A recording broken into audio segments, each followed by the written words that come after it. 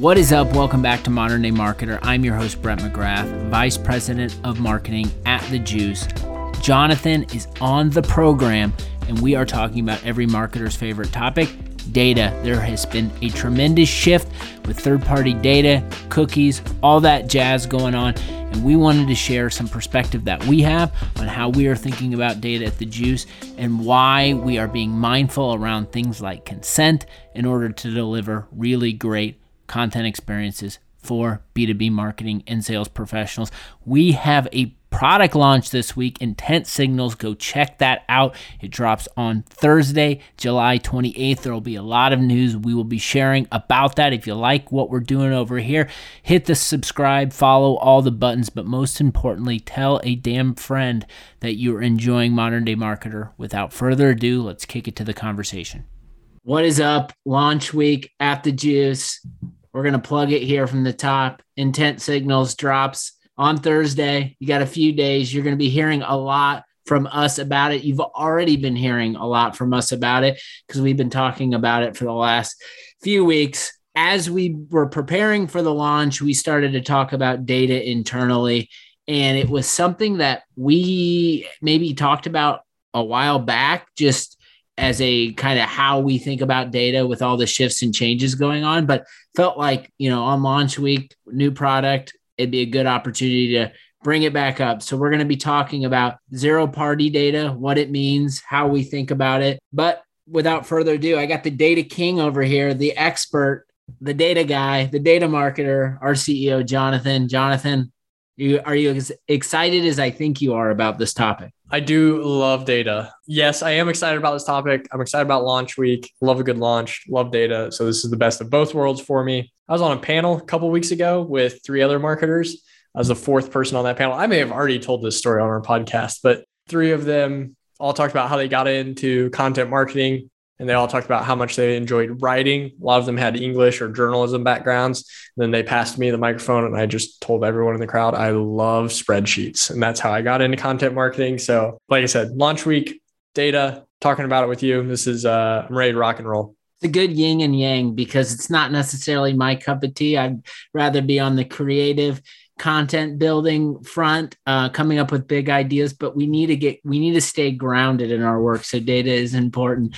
So I was in the process of researching, digging in, creating content around this. I think the one thing that I found interesting, and I don't know if you recall the timing of this, but so I started at The Juice on January 4th, 2021. And then I think it was 2 weeks later, Google makes this announcement regarding third-party cookies, third-party data. And at the time, I was like, oh, this is probably a big deal. But just my marketing mentality, and maybe it was based in my origin of learning about consent, permissions from the exact target days. I just kind of said, this probably impacts a lot of different people. But for me right now, this isn't going to be something that I need to worry about. I'm going to put my head down and start talking to people and creating content. So I guess when that news dropped as The Juice was forming, before we even had a name or before we even really had a real product, what was how did you think about that? What did you think about the impact that was going to have on just the audience that we were serving? So it was always a part of our vision. When we started The Juice, there were murmurs of this happening. I think people knew it was going to happen based on some moves that Europe had made and that others were discussing. So knew it was likely on the horizon. That and then Apple with some of what they've done with Apple Mail, being able to, create kind of a dummy inbox or dummy email for you to use as part of their security efforts. We knew that there was a security and privacy tailwind in the marketing space. And so that's always been a part of our vision. That said, it became hardened by the news about the third-party cookies becoming real. And even Google has, I think, struggled with what to do with this because they've actually kind of kicked the can down the road a few times on when this will actually go into play. That said, we think we set ourselves up very, very nicely just with the ethos of our business and wanting the user or our member to control their data and when and how it gets shared.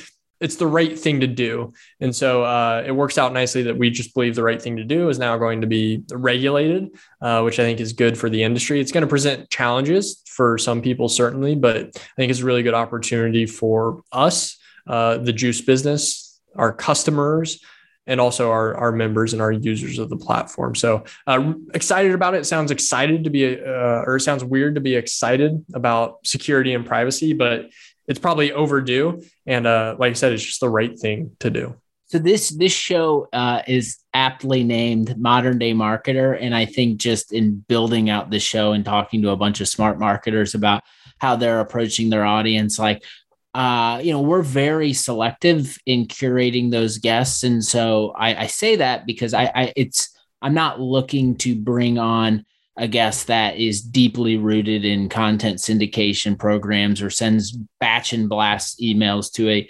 list of people that they don't even know. Like, that just wouldn't make any sense for what this show is about. So with that being said, like, when I think about the modern day marketer and I think about the cookieless future, I almost think like they work hand in hand together, where it's less transactional. It's less about gathering data from like a quantitative perspective, and it's more about identifying quality opportunity, gathering data in the right way, leaning on consent, but making sure that you're leveraging that data to drive higher quality experiences, which I know is kind of what we're aiming for and what we're building on the content side. It's interesting that we're talking about this topic. And I know we've talked previously about product-led growth, because what you were just saying makes me think it's people raising their hand and saying, okay, I am ready and I want to hear from this brand. Same thing with PLG, like models. I am free trial and I will control when and how I do or don't get sold to, right? Or when I opt into paying. So like I said, it's just this, it's bigger than B2B content. It's bigger than B2B. It's bigger than marketing. Like, it is just the internet expanded and went really far and probably pushed into a gray area that I think we're all realizing now is a little bit more black and white than gray. And it feels like we're kind of retracting back to what's right for the broader internet landscape.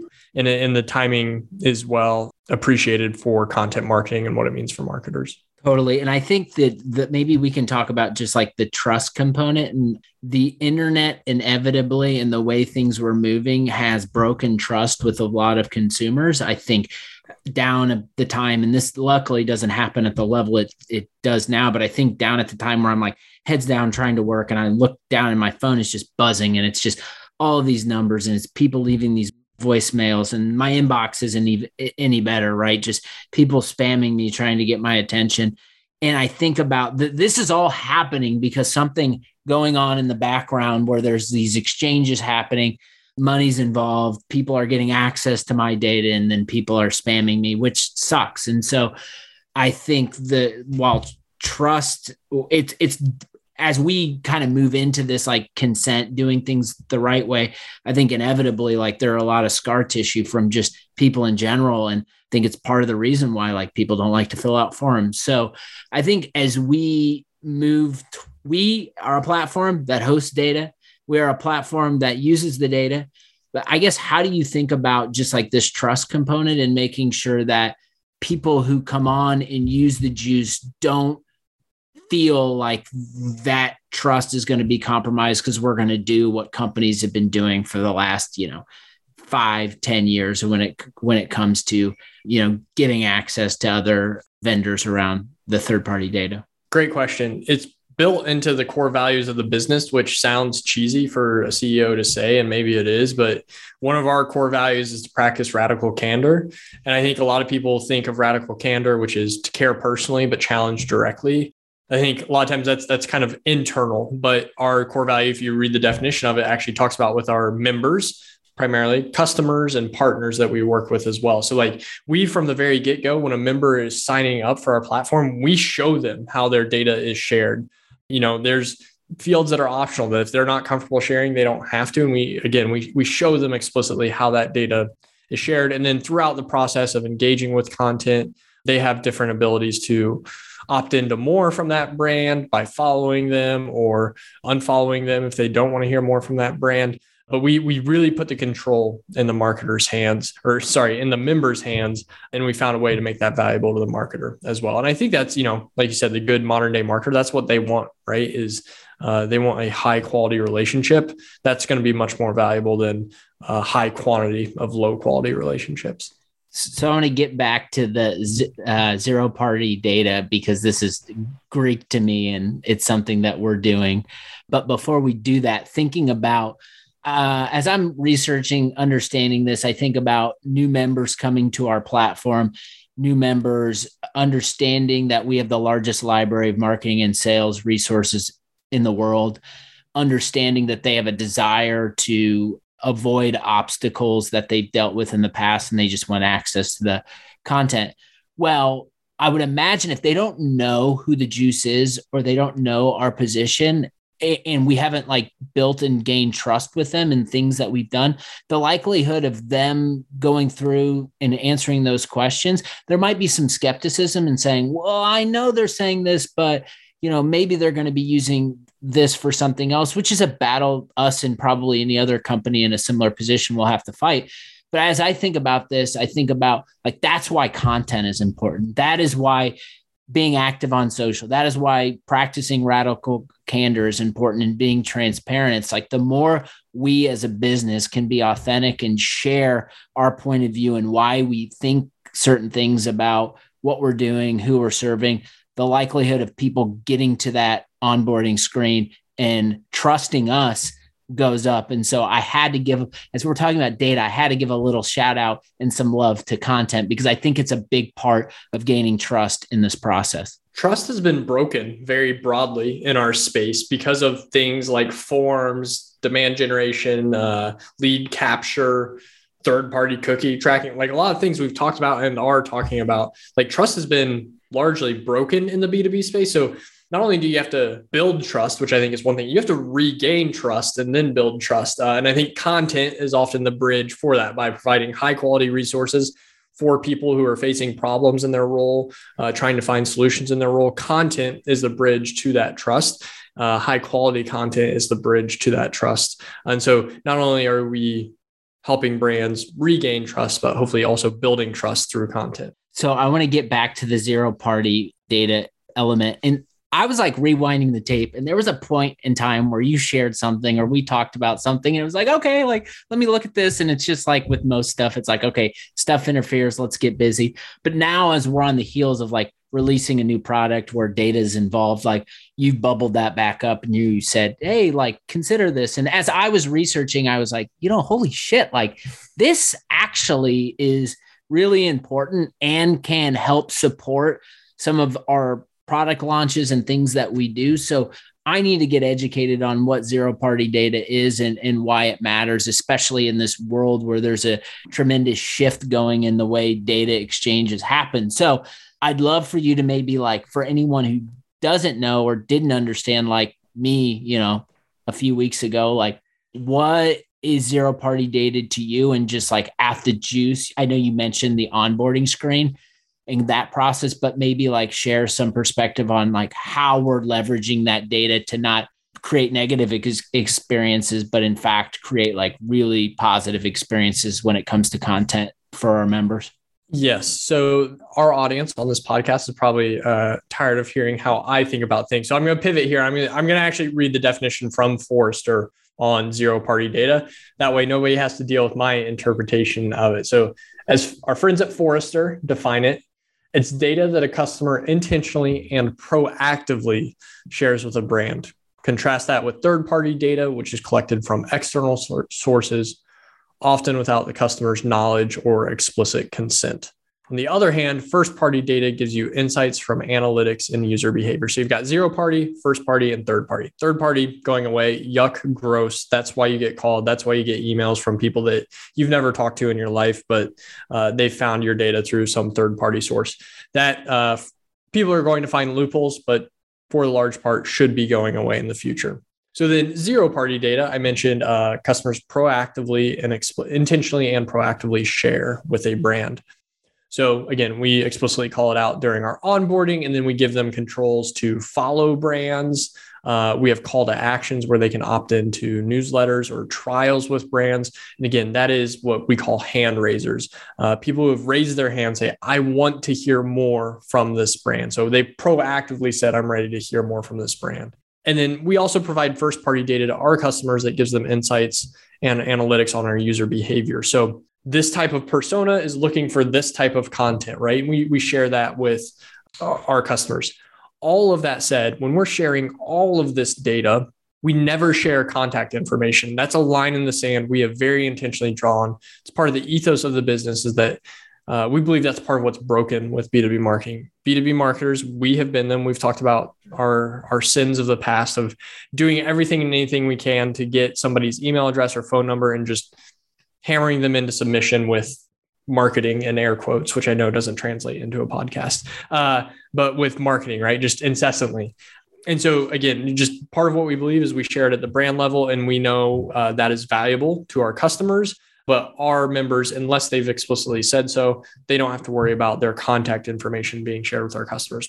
I'm really proud of that. It feels like the right thing to do, regardless of what's going to be regulated, where the broader space is going. It feels like the right thing to do. And I'm proud of us finding a way to stick to that ethos in the business. We're recording this on a Thursday, so this is going to be a little bit of a throwback Thursday, but I think there's maybe not the completely like the only reason, but I think part of the reason why you're proud of that and part of the reason why I'm proud of it is it's kind of where we came from. If you think back at the ExactTarget days and you think about the core values, stay true to permission was one that we as a business, we gravitated to and we used in everything we did. And basically to me, that meant, okay, well, you're going to use our platform to connect with your customers, but by no means are you going to use our platform to go spam a bunch of people who don't want to hear from you. So I think like there's something about the opt-in, the hand raise, the I'm giving you consent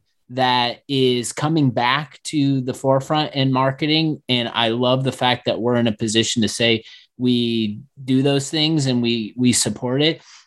I think like for our company and for other companies like us, and I don't know how you think about this, but to me, it's like we have a tremendous responsibility to not compromise that, because the first time you compromise that, you lose the most important thing from your members, your customers, any other stakeholder, and that's trust. Yes. So it's funny. You mentioned the ExactTarget. I remember one of the rallying cries at ExactTarget was permission rules, right? We had the foam hands that I think I had the love sign on. I don't know. But email marketing, opt-in newsletters, that was kind of zero-party data before zero-party data was a thing, right? They've opted in and said, I want to hear more from this brand. Now, again, that's maybe email marketing broadly has moved in a direction where it gets abused and you see people all the time creating loopholes or going around email opt-ins. But that was, again, kind of zero-party data. And we've gotten away from that to a degree. And so it's nice to have this forcing function to force marketers into creating more altruistic approaches to gathering data of their fans, subscribers, and followers. I love it. And maybe like, let's close this out and like tie this maybe into intent signals. And I think part of the reason why we're getting on a podcast and sharing our point of view and perspective is just to help reinforce some of what we're going to be talking about when the product releases. And this is not just going to be like, okay, we dropped a podcast on it, we wrote an article about this, this is done. This is just something we're going to, I think, have to talk about, especially the nature of our business being a two-sided, having two different audiences, right? Members coming in to consume content, brands coming in to help distribute content. So I think like, I don't know, I'm still like, I'm writing about it, I'm talking about it, but I'm still trying to like make sure that I'm very delicately trying to articulate the point of view that we're using your data to enhance the experience and not go take your email addresses and give them to our customers so they can, hammer down and call you. So I don't know, like it is delicate, and I think over time, the more we rally around it, the more we get feedback and get quotes and social proof and all of these things, it'll make it a lot easier, but we're really early. I guess on the heels of like, we're launching Intent Signals this week, data is a topic that a lot of people maybe don't want to be interested in, but are because they're impacted. Like how are you thinking about just how we communicate, what we're doing regarding data, whether it's zero party, first party, hopefully not third party, but let's close out and just gather your perspective there. You make a great point. We're using our members' data to make a better experience for them, which is ultimately why we collect that data, so that we can curate content for them for things that people like them are engaging with, things that a company of their size might be interested in, solutions or problems they may be facing. We're using it to power our curation engine, which is lightweight right now, but only going to grow into the future. You mentioned before we press the record button some of what you're just saying, but you also, I think you kind of mentioned there's still a lot that like we need to do and learn to continue to grow with some of the, I would say, consumer expectations that are out there now. I love that, right? Like, all right, we know what our ethos are. We know what we believe in. We know the line in the sand. Now, how do we make that most beneficial to everybody involved? And there's still a lot of pushing and prodding and experimenting for us to do. But I think having that why we exist and what we believe in is the foundation. We need to go make some of those changes, continue to push on this on behalf of our users and our customers. And I'm really excited about the foundation we've set and what we're releasing with Intent Signals. If you are listening to this and you work at a B2B brand that creates content, check out what we're going to be talking about on Thursday. There's going to be a lot of news coming our way around Intent Signals, data topics, and just how we are connecting members to the right content that they're looking for. And there's a lot of opportunities for brands out there. Jonathan, data, I know you love it. We're going to be talking about it more on this podcast, I'm sure, but I think that was a good start. I always appreciate the opportunity to talk about data, Brett. Until next time. I think having mindfulness around the data that you are gathering from your customers and the responsibility that we have as marketers on how we use that is really, really critical. So I'm happy that we're talking about it, and hopefully you learned something. You take care of yourself, take care of others around you. We'll be back Friday, more Modern Day Marketer. Let's go.